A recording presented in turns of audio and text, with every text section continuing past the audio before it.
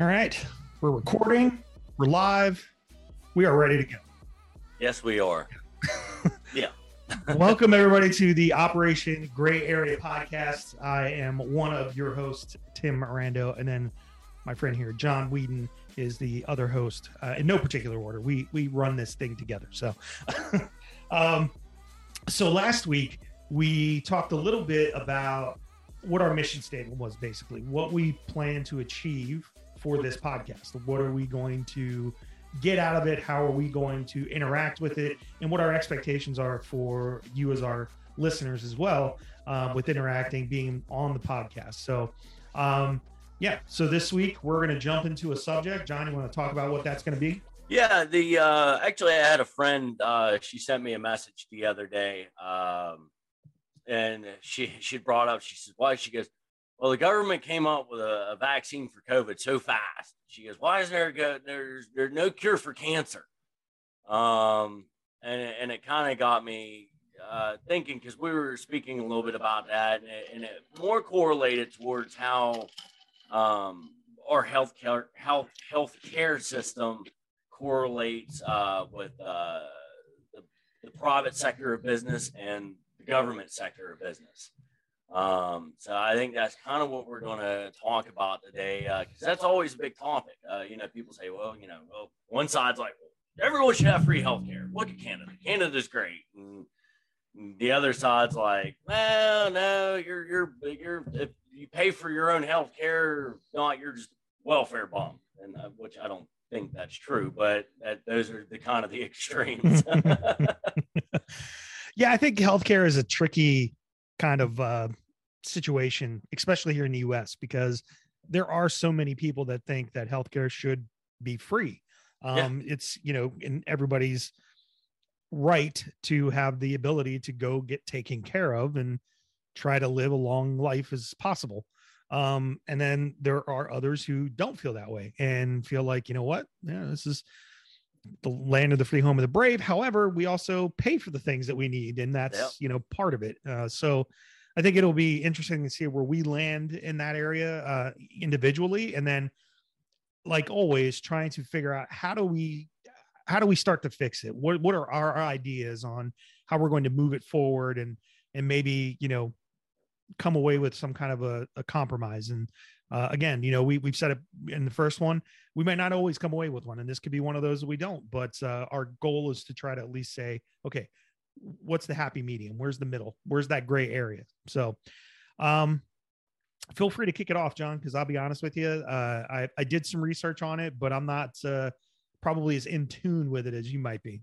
Well, I between watching my mom go through a lot of the health issues she's had, the lady that actually recommended this, her had a family member, is the most I'm going to say on this. This person had battled an addiction issue for a while, and God love her through strength and treatment and stuff like that. She battled and has got to a point in her life where she has been, living a clean life. I don't want to say free from addiction, but not. I guess you could say a slave to what it was this person was using. Unfortunately, to have gone through that is now battling a cancer of some sort. And as we know, cancer treatment, it's not cheap. But on the flip side, me being a disabled veteran, I had the pleasure, I don't want to say the pleasure, but the use of the VA healthcare system for veterans, and that, which you could almost consider that to be socialized medicine. The government pays for it. Yeah. I don't pay for it. I know there's some people around, oh yeah, you paid for it, your taxes you paid, you paid for it being a veteran, and you deployed, and you paid for it in your blood, sweat, and tears, and that. Yeah, no, right now none of my money pays for it. I don't. It's not like a Blue Cross Blue Shield plan, or an HMO plan that I pay for physically every month. I've watched a lot of people, young kids that need what do they call it, the EpiPen, Mm-hmm. that have like the food allergies and stuff. The cost of what the EpiPens have gone up and stuff like that. People with children or even adults, elderly people need prescriptions and stuff like that. The cost of prescriptions are just wow. Yeah, they are out of their mind. So I mean it's like a giant whirlwind of so many issues that are coming together with that. I mean, what do you think, Tim? I mean, I agree in the sense I'm probably one of those people that think that if healthcare can't be free, I completely understand why it is for our veterans because and active service because it is important. I mean, first off, if you're active, you need to be healthy, so you're defending the country. But you put your work in, you earned the ability to, to receive that healthcare for free, and I get it. I understand why a lot of people would feel like you earned it. You should have that. On the other hand, for just the everyday average citizen, being that I've worked in, retail or, I've worked in call centers most of my professional career, I had to pay a healthcare premium for whatever package that I wanted. And I got that choice. And that's not cheap either. It can cost money because of depending on who your insurance is covered by, or what their plans are like. Like my previous job, the plans were crap, to be completely honest with you. How much was you paying for those? So because Amanda gets better coverage through her, I ended up just taking it for myself, and I had the lease. So I think it was like $60 a pay. So $120 a month, and it was not great coverage. No. A lot of things were not covered, or things like prescriptions were crazy. They encourage us to download. There's an app out there you can download that gives you like cheaper costs. That gives you basically coupons to apply to your prescriptions to make them cheaper. For me, for a single person, $120 a month out of a paycheck, where I feel like, I mean, I wouldn't say that I'm lucky enough that we don't probably live paycheck to paycheck, but there are people that do. I can imagine, right, agents who were making $15,000, $20,000 less a year than I was. That's a lot of money out of their pocket. So, yeah, from my standpoint, I kind of feel like there needs to be something done. If it's not free, what's the next option? Because, I don't think, I know that there are people out there that take advantage of things. And I don't, my concern with the free is that already are overcrowded ERs because people have to go there for every little reason and then don't pay the bill. Now they know it's free. So are they going to be there? How many hypochondriacs are going to come out of the woodwork? Right. And I understand that's an issue. I understand that's a serious problem that someone has to go through. But now if I actually am sick or ill and I need to go to the hospital for something, how long am I going to have to wait to go see somebody? So, it's kind of a mixed bag. It is. Well, I think one of the big issues you have, and I go when everyone refers to it as big pharma, pharmaceutical companies, the big ones.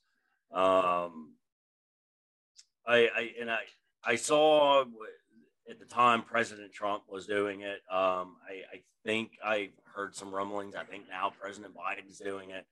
Was working on capping the amount insulin can be charged for. Yeah. I think there was some rumblings about that with the EpiPens. Yes. I know at the time I heard rumors of like this EpiPen that used to be like, hey, $20, $25 is now like $700-800. And I mean, especially if you have a young child, my daughter, she's at church camp right now. She sent me a text yesterday because she's yet to go to church camp where she hasn't been treated at the hospital for something. I swear it's like full contact church camp. The 1 year she had to go get stitches. The 1 year she broke her left wrist. I think the 1 year she broke her, when I say break, mild fracture, or they call hairline fracture. Yeah. She did it right. And then this year we're like, okay, this is going to be the year. This is going to be the year. There's going to be no issues. She sent me a text yesterday. She goes, Dad, I stepped on a bee. I was like, Now she's not allergic, but I can imagine if she was allergic, how vital that one simple little EpiPen can be to doing that. And I think that's a huge thing we got to look at is I'm a firm believer in smaller government. I'm a firm believer that there are just some things the government needs to keep their hands out of. Like, keep your hands out of my cookie jar. Right. It's not your cookie jar. But on the other hand, I think when it comes to something like a medication, I think that is a place where they should have their hand in, because everybody in their life at some point is going to need a medication, whether it's going to be an antibiotic, whether it be an EpiPen, whether it be insulin, something. Everybody at some point in their life is going to break something, have a surgery, you need to get stitches, develop an allergy to something. And when you look at the cost of what the pharmaceutical companies charge for these, if there could be a cap on it. I mean, we did it for years with our utility companies, to where they said, hey, no, listen, this is the max. This is the max you can charge for this. I think that would in turn help drive down a lot of the cost on things. And you kind of hit it on the head with that, though, Tim, though. I can't say me if I can't afford insurance. So I'm living paycheck to paycheck. I can't afford insurance. I can't pay I think when I worked for the state prison, our premium was like $300-400 a month. And then if you added kids into it, your spouse and all that, it went up from there. Yeah. And it was based off a percentage of your income. The way our union contract is, well, if you made $38 an hour, your percentage of that pay was what your cost for healthcare was. So it wasn't set across the board. Yeah. But you're right, though, because if I can't afford that, if I'm not working a job where I can't afford that, now all of a sudden I get sick to where it's just, hey, I think I have strep throat. Well, me personally, I would either call one of the walk-in clinics, or I'd call my doctor and say, hey, listen, my throat's bothering me. I think I have strep throat. Can you get me in an appointment for a strep test and that? No big deal.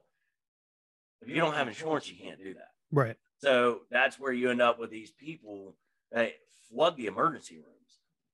They flood the emergency rooms, and of course, everybody and their brother knows, you go to the emergency room, you're getting a chest x-ray.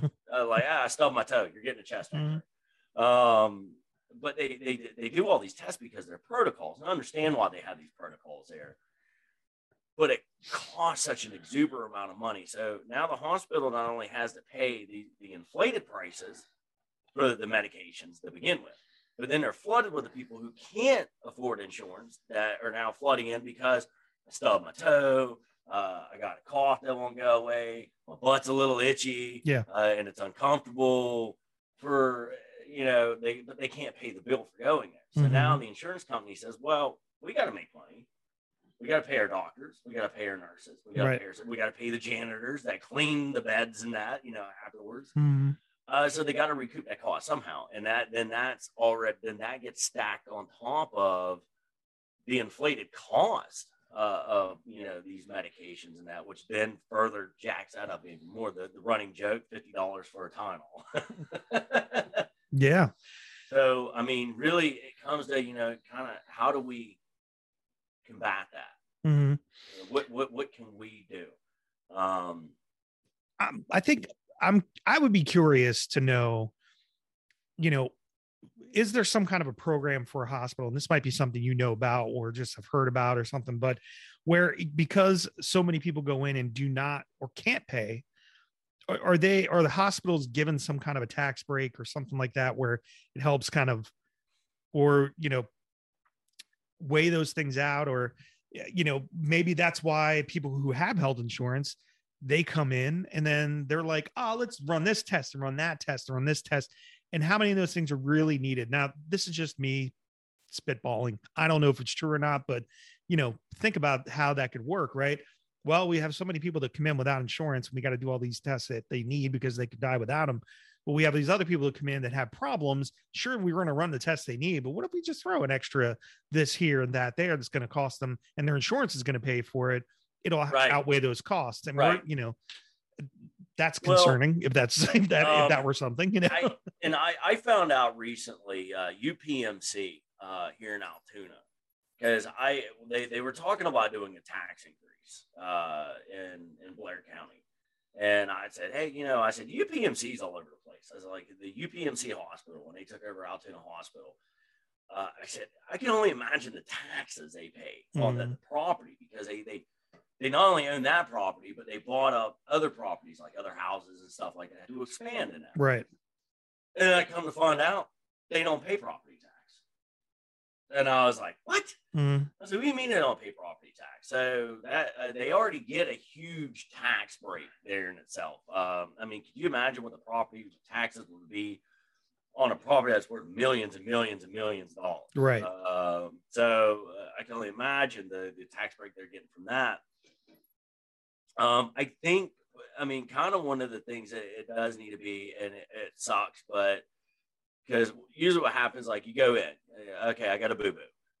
So you go to the emergency room. Do you have insurance? No. Well, you got to treat me. Okay. So now, and they do, for the most part, the bare minimum treatment. You're not getting the red carpet rolled out for you. You are a non-insurance haver, well, you're getting the bare minimum. They still have their standard testing they're going to do. But at the end of the day, they do the bare minimum. They get you treated. They get you out. And then the bill comes up, and then they roll the bill to a bill collector, because they send you 500 letters over the course of a year. And then they say, all right, the guy's not paying or she's not paying. Let's send them to a bill collector. And then the bill collector can't collect, because there's really no way to collect on a medical bill, so to say. I mean, the running joke is, I don't care, send it to collections, because I'm not positive, but from my understanding, I don't think a medical bill has an impact on your credit score. Yeah, I think they were going to do that at some point, but they never went through, which, and I don't want to say, let's ruin people's credit scores so they'll pay their medical bills. I'm not that's not my angle there. But it's a tough spot. It really is. It actually almost kind of scares me to think, without blowing up the entire system, that you can get a fix to it. It's like a dog chasing its tail. I mean, everybody wants their money.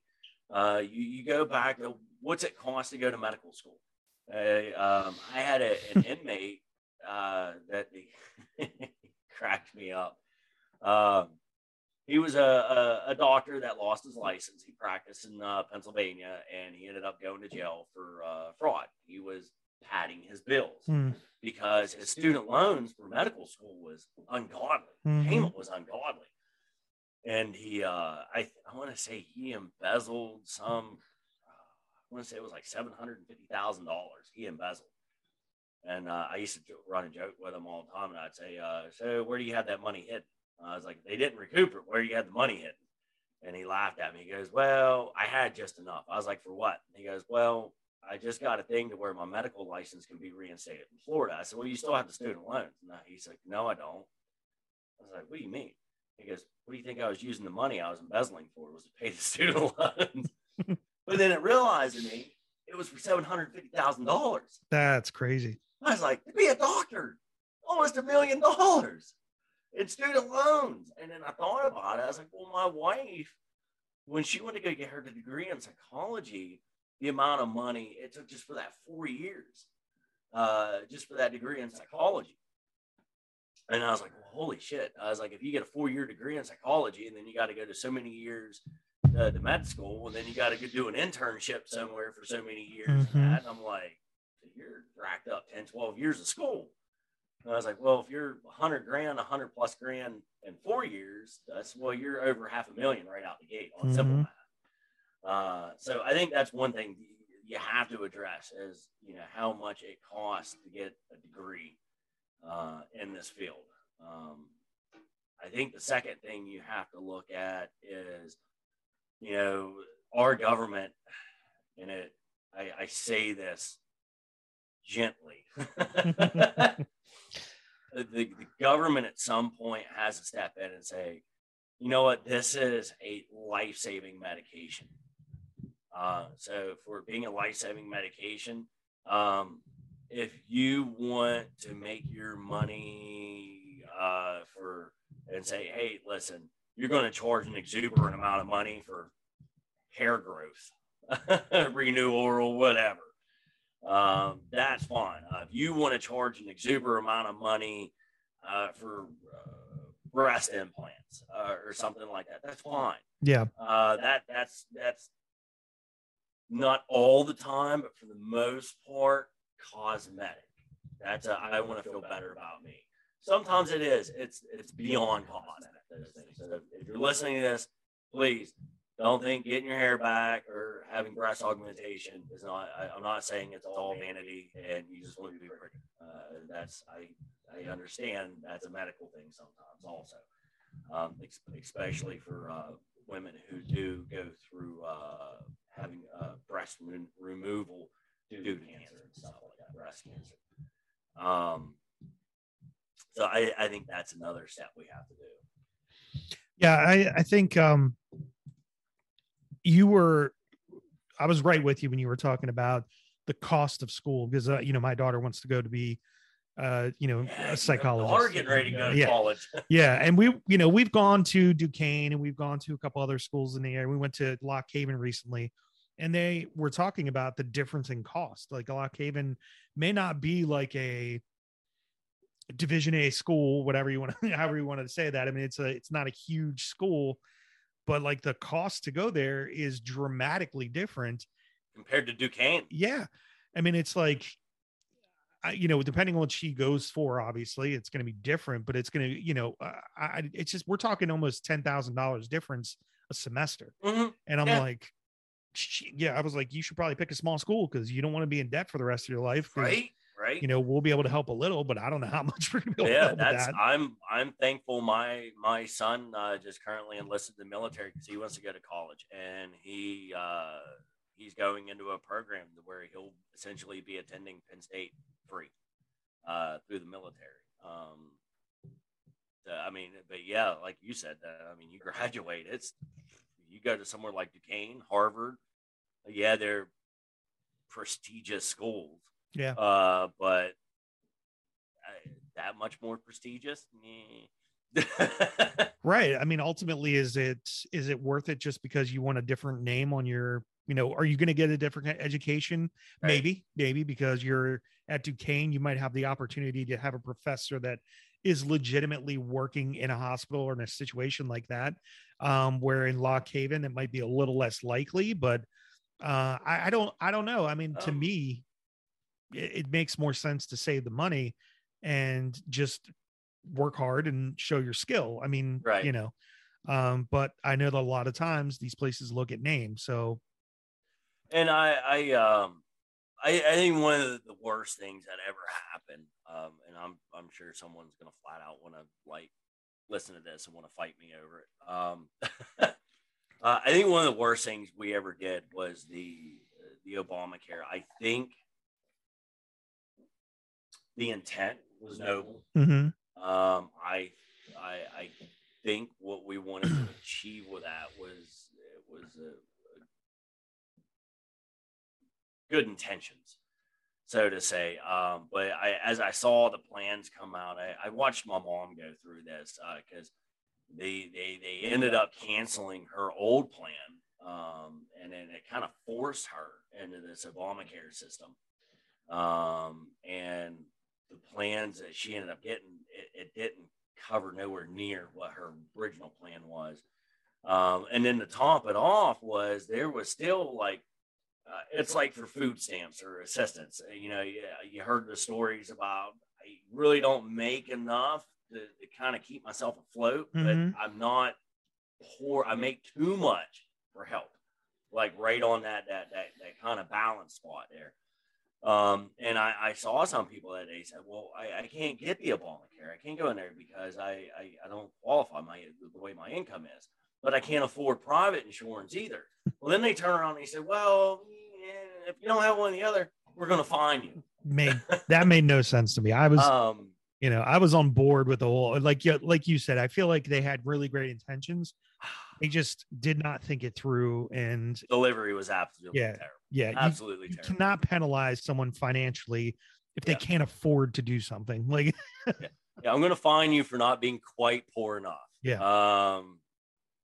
But I do know the way, and I something else I recently had learned was I always thought, like, if I had health insurance, it was just health insurance, no matter where I was at in the United States. But come to find out, though, like with health insurance and with like car insurance, stuff like that, it varies by state. So like if they ask like where do you live, what state do you live in? So a plan might be for my exact same age and health condition and stuff like that may be different in Pennsylvania than it might be in Texas. Mm. And I'd learned that you can't. They have the rule. I don't know what it is. I'm sure someone will correct me or speak up about it. Something about where you can't cross state line, like can't sell plans across state lines. So you'll have insurance companies that may offer phenomenal rates in like Oklahoma, but I can't buy it because they can't sell it to me in Pennsylvania. Right. And I think if they would change that and create a little bit more competitiveness to it, you may end up killing off a few insurance companies. But I mean, hey, that's business. That's capitalism.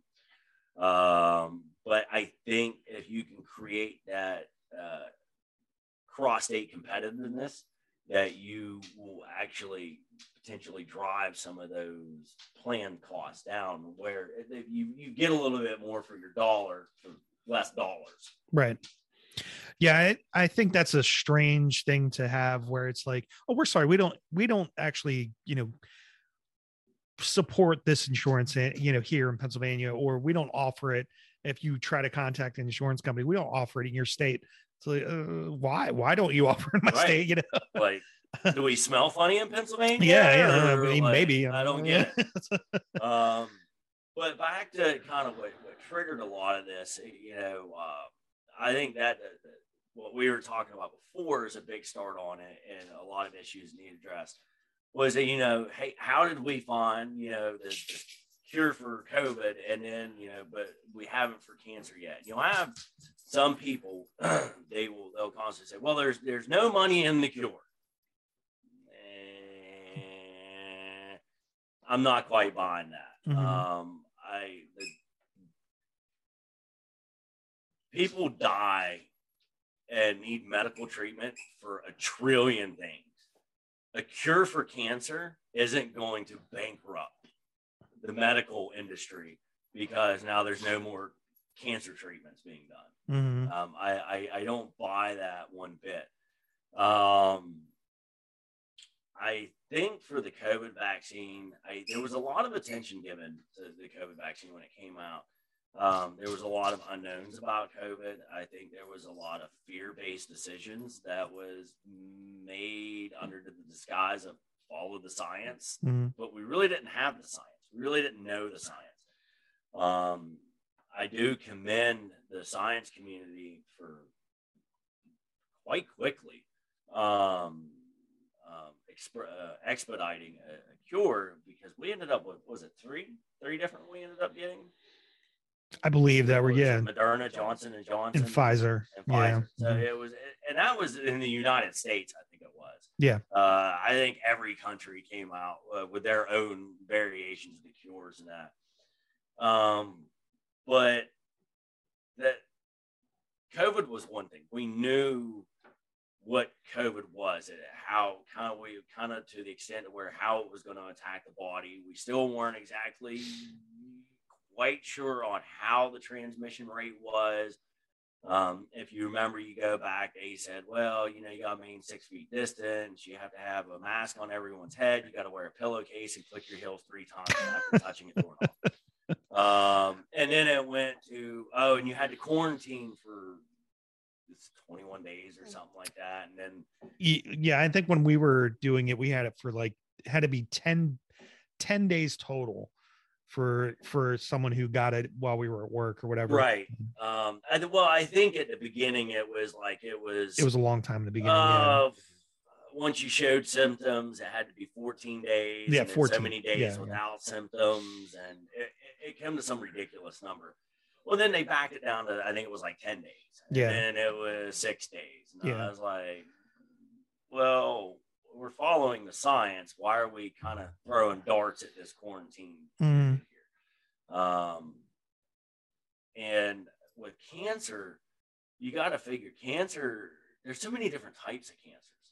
I mean, you have small cell cancer, you have cancers that pretty much only attack one certain part of the body. You have certain cancers, once it's in the body, it just explodes the whole way through the body like wildfire. So that's a tough thing. And I have been reading a lot about it. And I actually sent this lady a couple articles where they're finding ways to utilize our immune system to kind of strip away, I guess, certain proteins from the cancer cells to where the immune system actually attacks the cancer cells.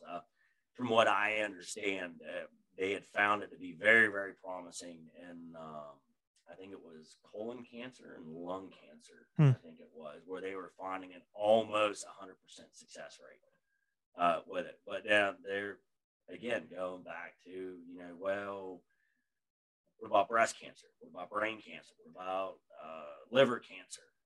Skin cancer? So there's a lot of different cancers in that, and it's tough. But I think if we kind of got out of the way of some of the things that the government sets in place, and here it is, the double-edged sword. The double-edged sword. I don't want government in the cookie jar, but hey, Mr. Government, can you bake me some cookies? So yeah, I want the government to kind of step in and say, hey, we can only charge so much because this is life-saving. This isn't, well, I kind of like milk. Well, no one's going to die without milk, so to say. But you got to have these medications. I think the government has set some of the standards in the ways that we do trials and stuff like that, and that's tough. I mean, it's really, really tough that the government standards is the way we're allowing trials to be done. I think that's an interesting part too, with something like cancer that's potentially going to kill somebody. And they're like, well, we shouldn't do that because it could harm them. I'm like, well, that's kind of already what's happening. So shoot your shot, man. Let them, if they're willing to do it, let them do it. Yeah, go for it. Especially like with human trials and stuff like that. They're like, hey, we got this, but we think a side effect might be your toes will fall off. But then you got, Joe Blow over here like, hey, they told me I got 4 months to live and I'm dying. By all means. Yeah. If I get to live and I lose my toes, fair trade. Right. Or it may not work. And, they sign off on something saying, hey, we might give this to you. And your body might have an adverse reaction. Instead of 4 months, it might kill you in 3 weeks. Yeah. But at the end of the day, if they're willing to sign that and we can progress, I really, really, really hate to give Germany credit in the age of World War II. I really hate to give credit. If you look at Nazi Germany and World War II, if you look at how many things we developed from that, not just medications. I mean, nuclear power. I mean, think about it, nuclear power. If it wasn't for a German scientist that we kind of somewhat kidnapped, say, got a hold of, we wouldn't have developed the nuclear bomb. Right. But there's so many things, and it was because, and it was horrific what they did. Absolutely horrific what they did. But because it's kind of some of the protocols they weren't stuck with, trial testing, a lot of stuff. Now, I'm not saying we should ever go back to allow anything we do, but we kind of should look at it in a sense that if someone's willing to sign this waiver form to do this stuff, Yeah. it might progress some of this medication development. Yeah, I agree. I think if you get to a point in whatever illness or disease that you have that, I only have this long to live, but hey, they just came out with this drug that they're saying it's going to take 6 years to get approved. And I don't have 6 years, but I want to try it because, and they only accept a certain amount of people with certain circumstances. And it's like, you know what, who cares? Let it, if you have more people, then you have more things to kind of go off, more data to go off of. Absolutely. And if it works, even better, back to the government issue with that, though. One of the things that worries me with when you get too much government medicine, though, is, and I think back, it was England, I think it was. Do you recall the story of the young boy? He got real sick, and they had tried all these treatments on him. And the European government stepped in and said, there's nothing else we can do. And we think it's best if we just pull the plug. And the parents were like, no, it's my son. Yeah. And the government stepped in and said, well, we think this is what's best. And Italy, I think it was, had stepped in and said, well, we have this trial, again, back to this trial drug. We had this trial drug and it showed a great success rate in it. And he would be a great candidate. And the country that he had lived in went, nah, we kind of disagree with it. And we don't think it's worth putting any more money into it. How can you think human life's not worth putting money into? But yes, everyone, I do have a soft spot sometimes. Italy said, hey, listen, we'll pay for all his travel costs. We'll pay for someone to come there. We'll pay for all the medical stuff. And the government stepped in and said, no, we disagree. Pull the plug. And the courts stepped in and they said, yep, we agree with what the government said, because the courts are the government. Right. And they said, we're following the status quo on this, pull the plug. And the poor parents had to sit there and watch the government step in and essentially just let their child just die. I don't want to say kill, because he was dying, but just forced their parents to give up. Right. So that's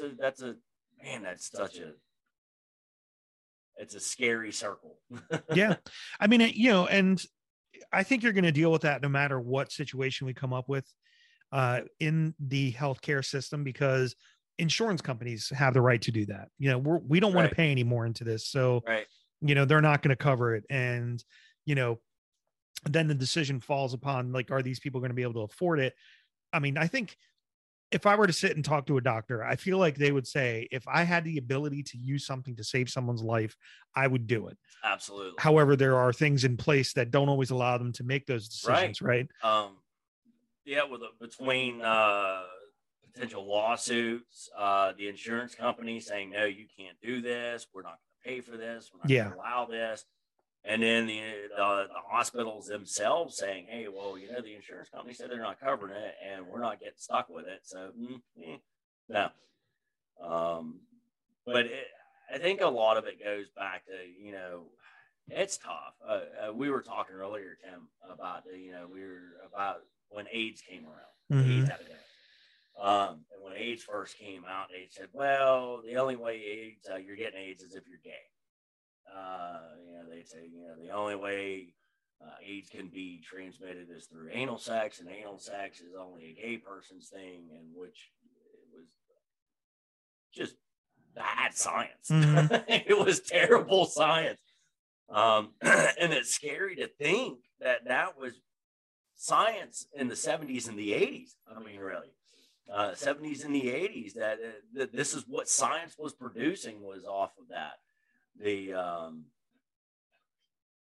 That's right, Pink. Bad science. And I watched it all over again.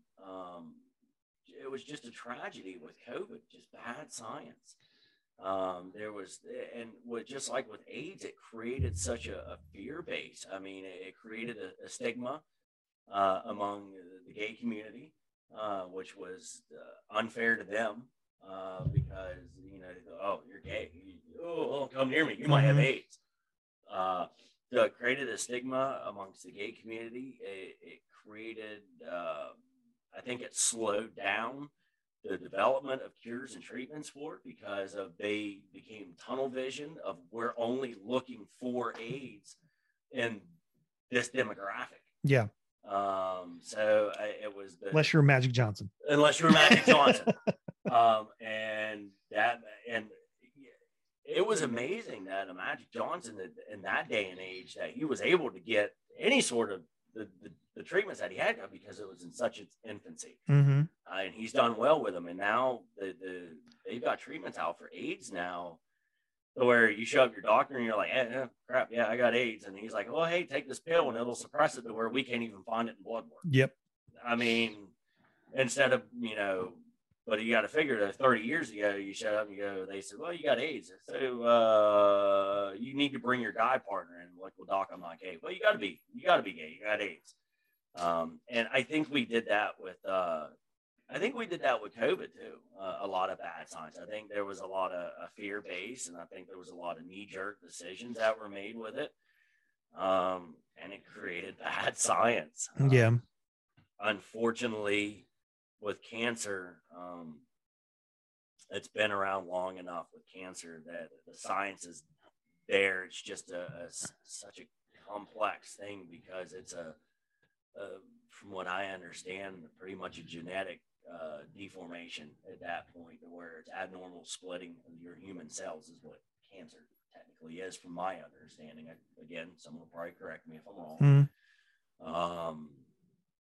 But I think a lot of that is, like I said, letting the government getting out of the way and allowing maybe certain legal loopholes for science to progress with the willingness of people who are in a position that are okay with these trials and treatments. Yeah, I mean, I think that there is that comparison a little bit from when we talk about COVID to the AIDS epidemic, but I also feel like AIDS took a lot of lives, and it was very scary at that point in time. Does take lives. It does. COVID took a whole lot of lives in a very short amount of time, very, very quickly. And I think that's what was scaring everybody. And we made a comparison the other day, or on the other podcast that I'm on, with how abortion is kind of looked at, where it's okay to say, hey, we want to preserve this life. You're not allowed to have an abortion, but also. And, I mean nothing by this, but there's also people in that same community that are saying, well, we're not going to wear a mask. I don't care if grandma dies. Right. It may seem extreme. It may seem extreme, but I think, we were just trying to, I think, make a point with it that, and we know not people everybody being feels hypocrites. that way. Yeah. People being hypocrites. Right. These are my beliefs, and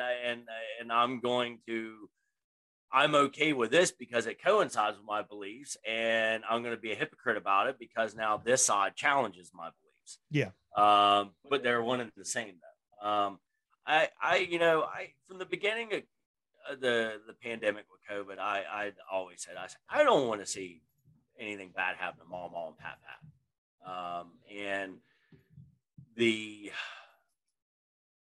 And people got ugly around that time. Holy smokes, did people get ugly. Yes, I will fully admit I was one of those. I did not wear a mask. I didn't wear a mask. I still don't wear a mask. And no, I'm not vaccinated. Do I support the vaccine? Absolutely. I do support the vaccine. One of my things I was concerned about when we were making these knee-jerk reactions in the name of science. We got to lock down. We got to close everything down. First, it was so many weeks to flatten the curve, and then we got to close this down, and then it just cascaded from there. Yeah. And I had openly said, I said, I don't want to see anything bad happen to, grandma or grandpa. And I do have friends that have lost loved ones to COVID. I do. And my heart broke tremendously for every one of them. I mean, even if they would have just died from a heart attack or just died from old age, my heart would have equally broke for them for that. But I sat down and I said, I don't think we're looking at the bigger picture here, though. I said, my concern is, we start locking things down and we start closing down. And we don't have a plan to kind of reopen and get things back in gear. I think we're going to see an increase in deaths from other illnesses, other issues in that, because now you can't get into the doctor's office, you can't get treatments, you can't. And we have seen that. We've seen an uptick in breast cancer related issues because a lot of things that were considered non-essential during that time were postponed. And now all of a sudden women couldn't go get mammograms, or not even women, men couldn't go get, because I'm ashamed to say up until quite a few years ago, I didn't realize men could get breast cancer. Yeah. I mean, it's not something you think about. At anyone that has. Just being a guy, I never thought much about it. Because I always remember, hearing my sisters or, my mom and that talking about, I gotta get my mammogram thing. And you don't know what it's like getting your boobs smashed and this contraption or whatever. And it turned out that, there are men that do get breast cancer now. But there were people that they missed those appointments because of these knee-jerk reactions. I had said before at the beginning, I said, I think we're going to start seeing marriage issues. We're going to start seeing child abuse issues have an uptick because we're not able to see them and combat them. Kids aren't in school. So, the teacher can't see this child showing up with random bruises all of a sudden or not being fed. I said, I think we're going to start seeing a suicide rate uptick. And it's not just because they can't get the mental health appointments and stuff like that. Because there was doctors, that were starting to do a lot of the same way we're doing here, the video stuff. Yeah. They were starting to be able to do that. But virtual appointments. But being stuck in their house all the time, because there were some people out there, they were scared to death to leave their house. Yeah. I mean, they're like, I can't go outside. The bee's going to fly by and give me COVID. But because people started losing their jobs, they lost their livelihoods, they lost their houses, and that I hate to speak in vanity of our fragility of our manhood, but I saw families, read about families, they lost jobs, and all of a sudden, because they lost their jobs, they lost their house, they lost their vehicle, everything they'd worked for, and then all of a sudden, at the thought of being in a homeless shelter or something like that, there were men out there, it was just, that was it. It was earth ending for them. And, they ended up taking their lives, and there were women out there that did that. They couldn't bear the thought of their own children being in this position, and that they took their lives. There was children that suffered from depression and stuff like that. Unfortunately, ended up getting into the drugs and stuff like that, and they took their lives.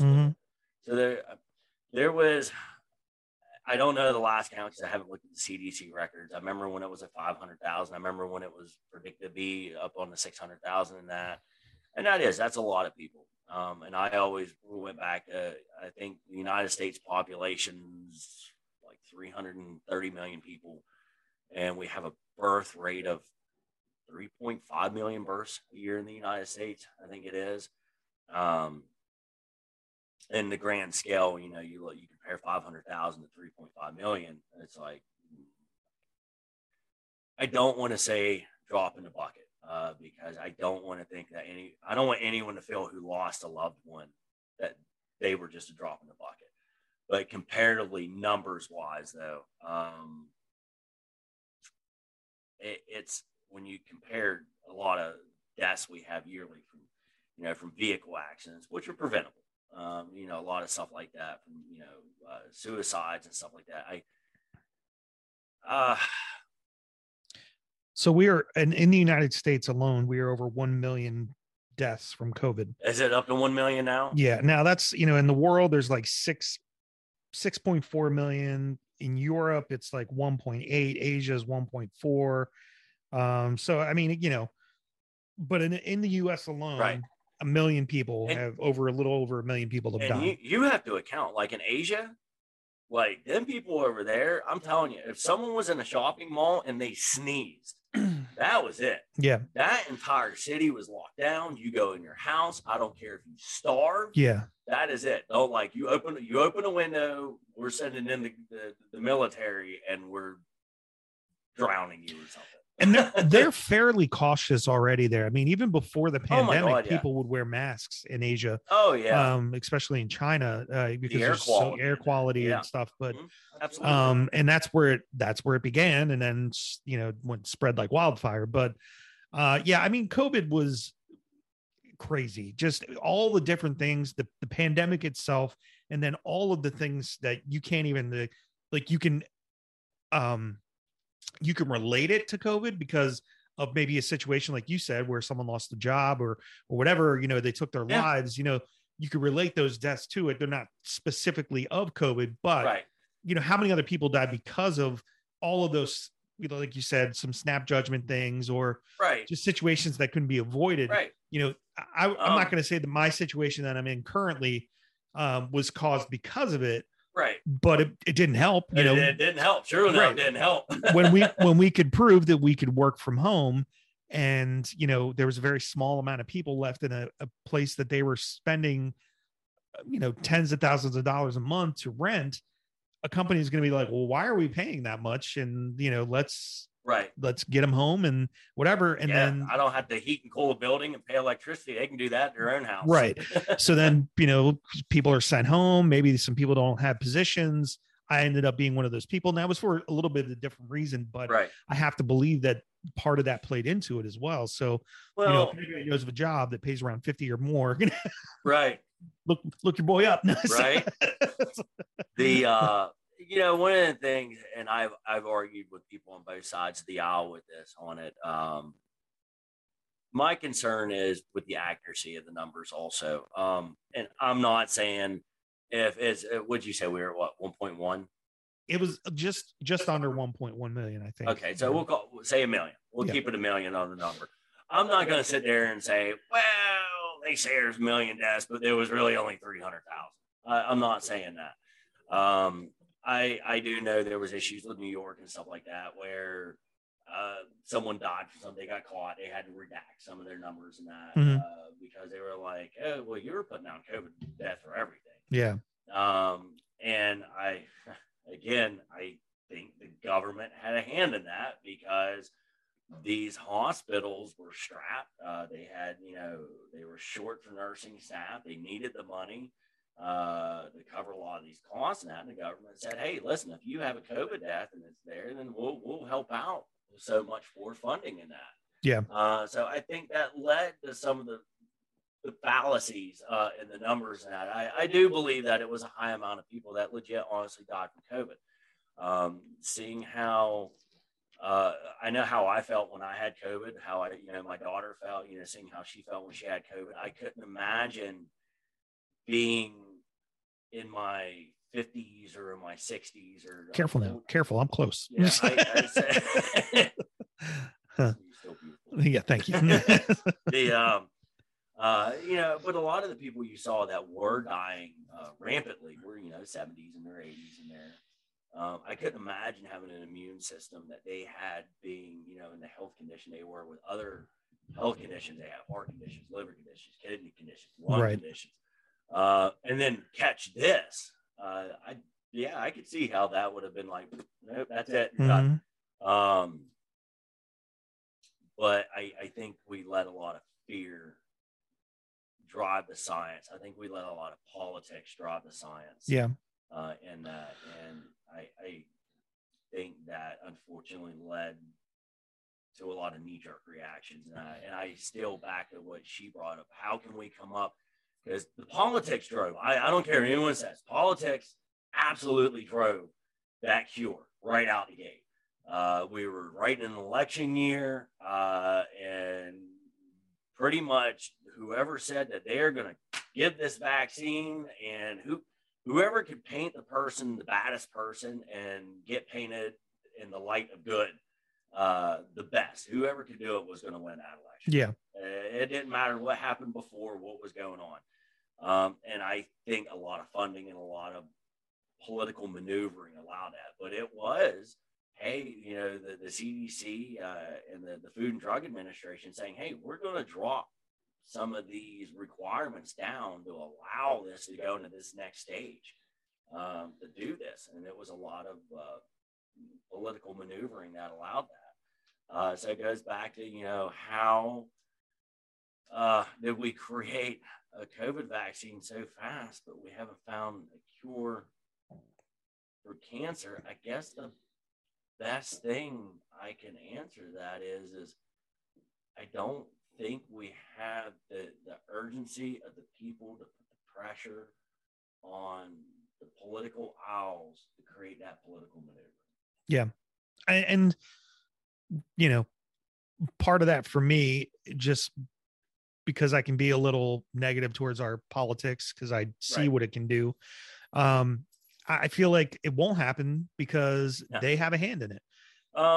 They're getting money from these big pharma companies to, donations for their campaigns and to stay in those seats or to run for whatever office they want to run for. And why rock the boat? Why take something away that could potentially don't go mess with the hand that feeds you. Right. Exactly. So it is a hard thing because now you're going to try to tell somebody who's used to some kind of a lifestyle, that's not your money anymore. And geez, Penny, what is going on here? Penny was trying to take advantage of John. Sorry. She was. No. My ankle will never be the same. Yeah. So, are we ever going to be able to really get into that to where we can say, okay, we don't feel like our politics are being influenced by these bigger companies?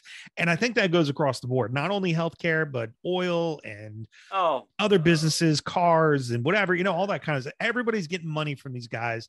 So why am I going to shake that up and lose my funding or whatever it takes, I think any business that is a $1 billion plus business,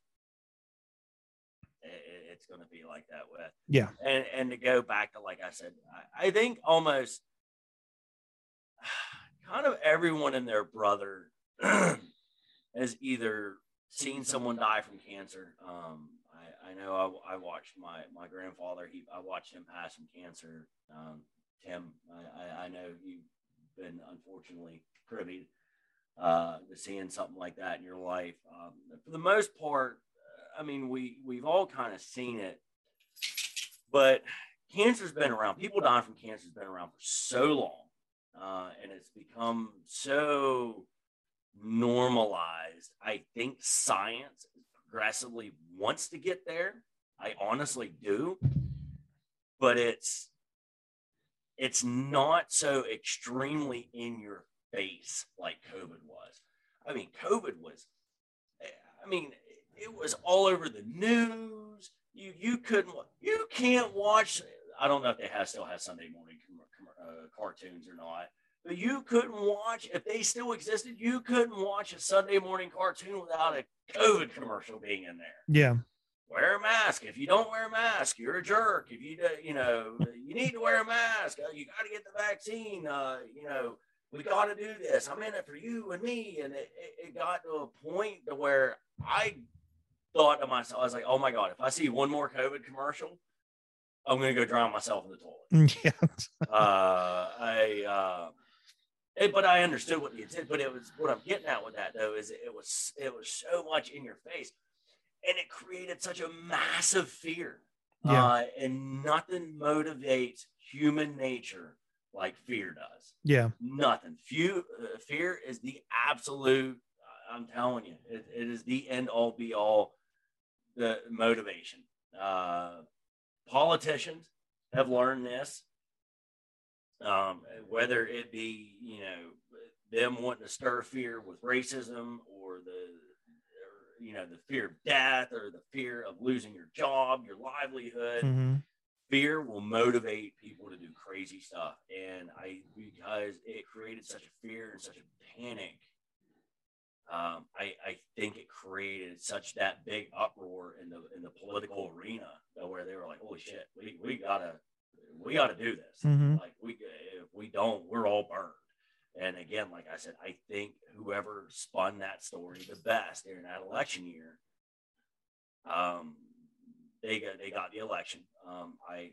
I'm thankful that it did drive that cure that we got, even though I don't have the vaccine. I have my own personal reasons why I support people who have it.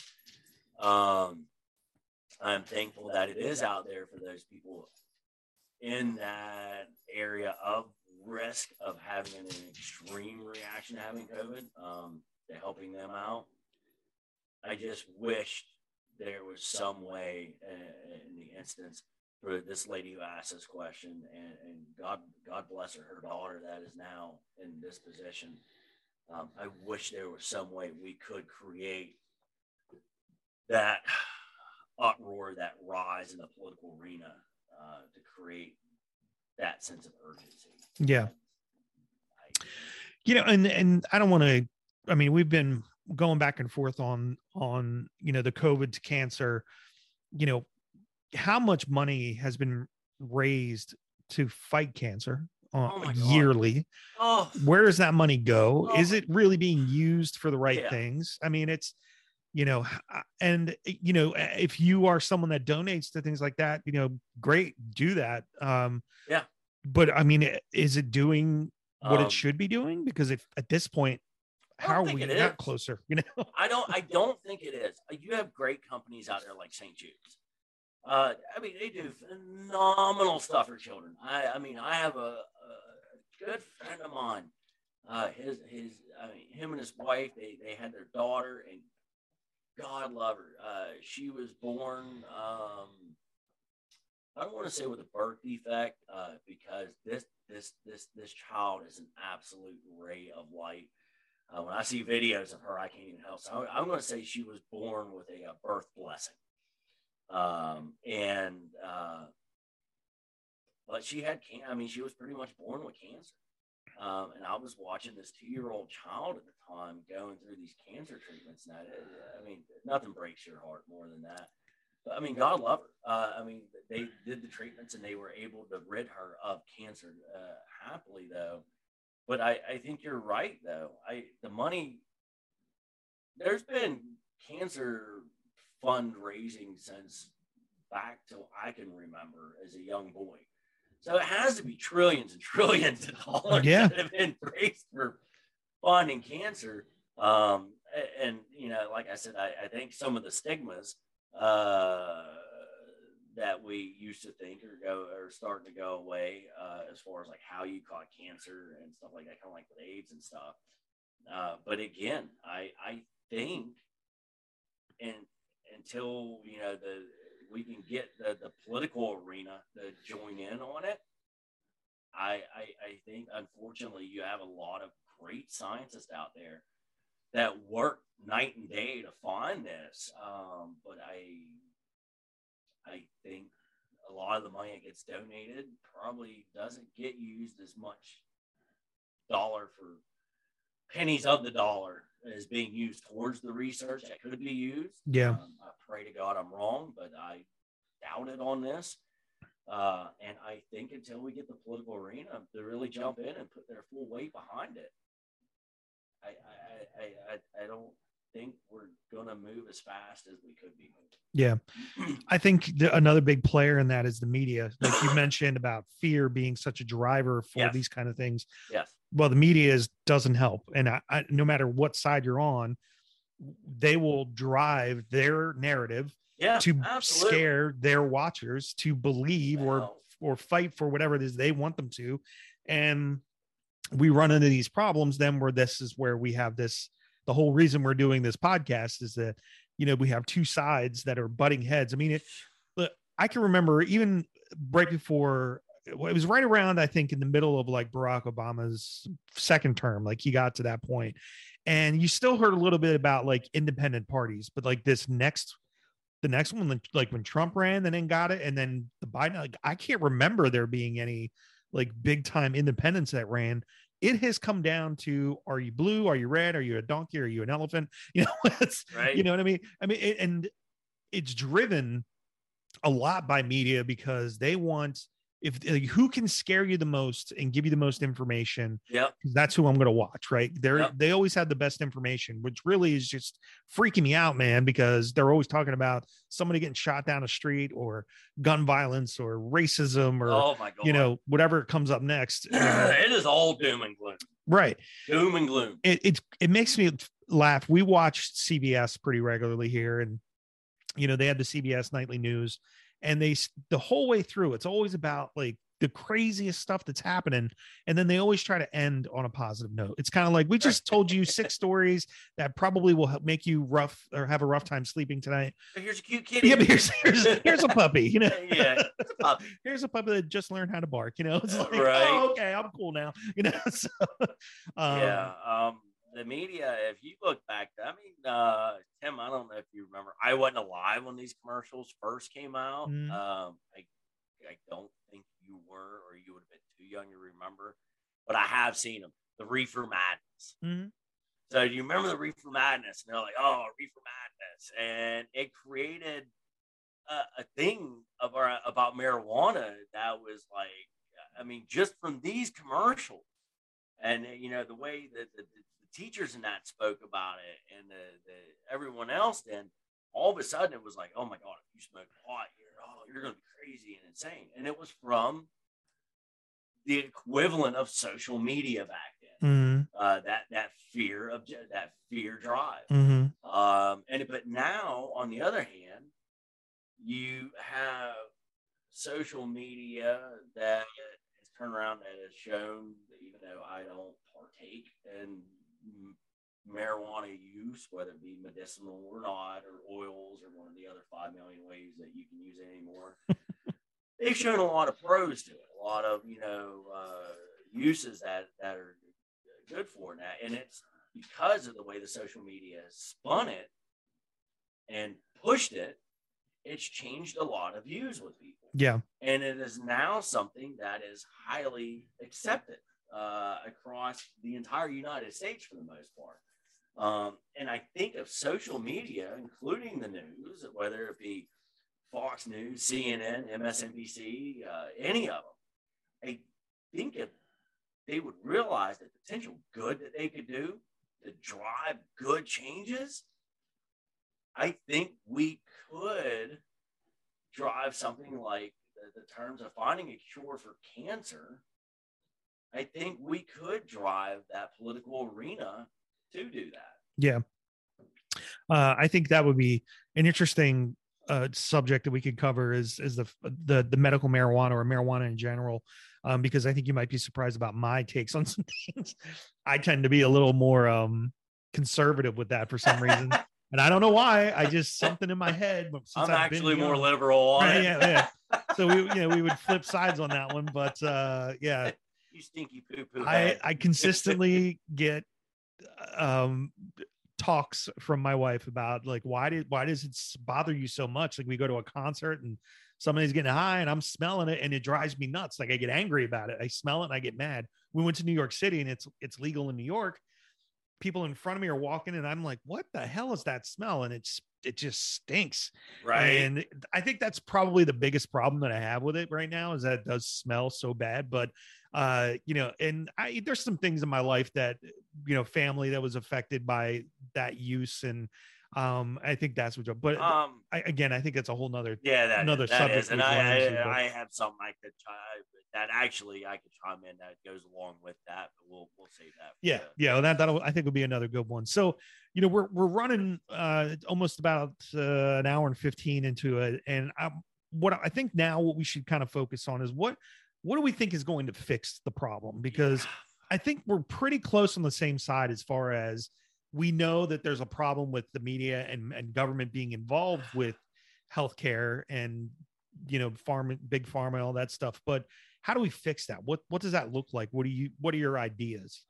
You know, Tim, you one of those things you said at the very beginning of the episode is sometimes, we'll find that middle ground. Sometimes we won't find that middle ground, find a solution, won't find a solution. And I was actually just thinking about a minute or two ago, as I was kind of re-going through everything in my head, there's so much that needs done. I think it scares me that there is no one solution. Yeah. I think there's so much. I think, the way we start forcing, science to be actual science, to where we stop using stigmas on things, the way we, it comes down to, things we need to address with college, cost of college, addressing big pharma, how much control should the government have, and how much control should the government have to give up. It's just so much that needs to be addressed. It just scares me to say right now, there's not a solution. Yeah. There's not a magic bullet there. Literally, I can think of a magic grenade, because I think the whole thing just needs blown apart, and kind of let's sort through the pieces and start reassembling into a beautiful picture that makes sense. But there's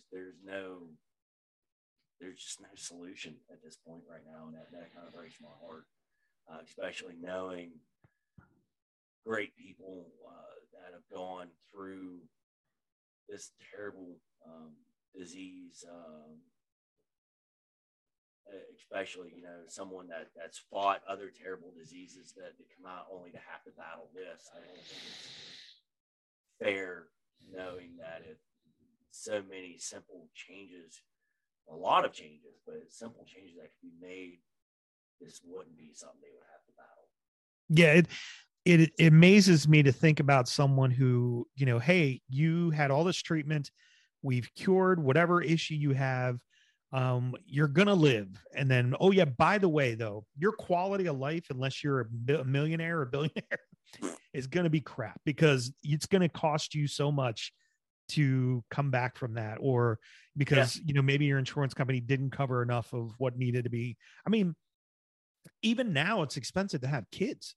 Like to legitimately have a baby is, super expensive. Can you imagine how many kids that are born where parents can't pay that bill? And now they're in collections because they decided to have a child, I want to say it was something like a few years ago. I think someone said it was like $35,000. That sounds about right. To give to have a child. And the thing about that is, Tim, it's like you go in that morning and they start pumping you with stuff to kind of speed things along. Well, you're not quite dilating this fast. Let's give you this and make you open up faster. Mm-hmm. Come on, push. And you spit that kid out, and like literally the next day they're kicking you out the door. They make you watch a video that says don't shake the baby. Yeah. They give some skin time to mom and baby and that, and they said, all right, get out. Insurance doesn't cover you anymore. And I'm like, oh, right. 35 grand for that. Right. I'm like, you. But again, that goes back to there's a lot that needs addressed, and it's really disheartening. Mm-hmm. Yeah, I think that there's a lot of work that needs to be done in our healthcare system and with the government and how they kind of have their hand in it and things like that. But I kind of agree with you. I don't know if there's a specific fix right at this moment. There's a lot of little things they have to kind of chip away at. The question is, where do they start? Is it with, offering less expensive, college, so that we get more doctors, we get more nurses, people that can actually be a part of that and help.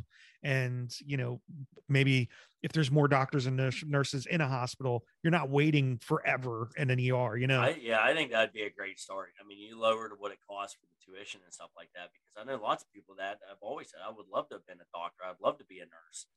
And they say, I couldn't afford college, or or they'll say, well, I'm a CNA. I'd love to be, wanted to go get my LPN eventually an RN, but I can't afford it. Even though there are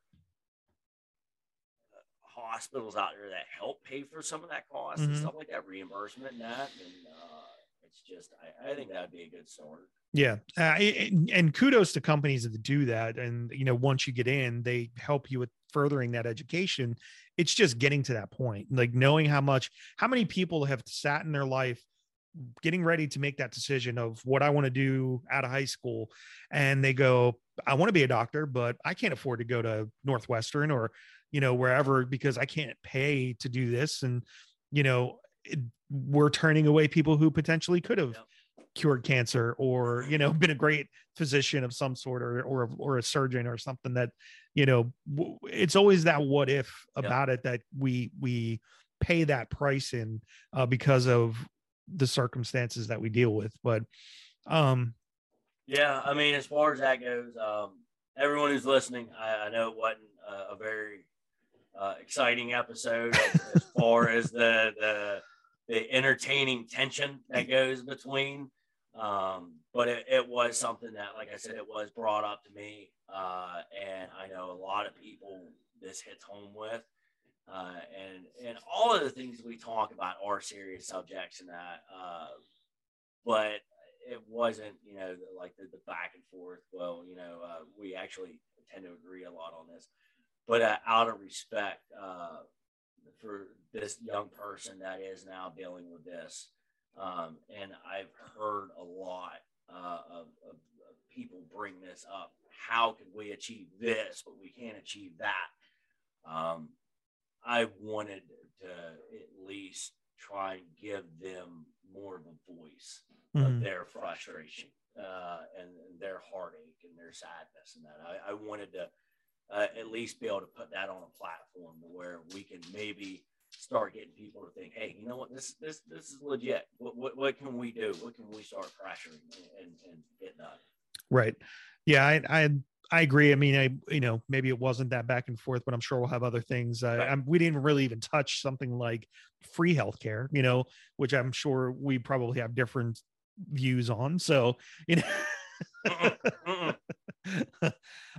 so, those are things that we can, expand this part of this episode on later down the road. But I mean, I think it was, like you said, it was worth covering and talking about. And, I think if it's something you haven't thought of, then hopefully this makes you think of what we're seeing out there. And I think that it's fair to say that the only way we're going to fix some of these issues are to make sure that we're putting the right people in office. And I don't care what color they wear, if they have the right ideas and it makes sense, then, we have to listen and we have to get out there and make sure our votes are counted. So, just always remember that, right now, that's the best way to make these changes to have the right people to represent. Right. Anything else before we kind of wrap it all up, John?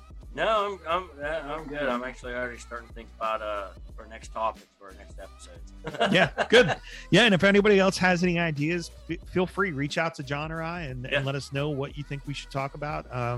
Even if it's we have to build a wall between us to make sure we don't lose our crap too much. Right. we're pretty respectable to each other. We are. But yeah, this was a good starter, I think, for an actual issue or topic to talk about. And we appreciate everybody that's listening now. And we'll listen when I release the podcast on Spotify, Apple, iHeartRadio, all those places that you like to listen to them. They'll be out there. I think the only one that I couldn't get on was Stitcher because of an email issue, and I'm trying to work that out. But I don't know a ton of people that probably use that anyway. So. Yeah. Hey, listen, great episode. Get on there. One of the good things, if anything, driving down the road, going on a road trip, kids won't shut up. Turn us on. Yeah. We'll put the kids to sleep. Give you some background noise. It'll knock them out, and you can hear us ramble for a little bit. Right. I promise we make sense. You just give us a shot. Right. But yeah, share the episode. Once you listen to it on Spotify and stuff like that, you can share it through that or even Apple Podcasts, and they all have the ability to share. So we would appreciate it if you would do that. And if you ever want to be on an episode, reach out to one of us and let us know. Absolutely. We're more than happy. I mean, it's real simple. I just send you a link to a Zoom and you jump on and boom, you'll be on here like us. And you don't have to be on camera if you don't want to be. We can just listen to you. That's fine too. But this is kind of how we do it. But Thanks everybody for listening to the Operation Gray podcast, the Operation Gray Area podcast. Why do I always say that wrong every time? I came up with the name. We'll get it right one day. But we appreciate it. Check us out on all the socials, Facebook. There's a group. If you haven't selected the accept to the group, please do so. Just like I said, talk about us, and we'll see you the next time. Have a great night, everybody, and thanks for listening. Be con.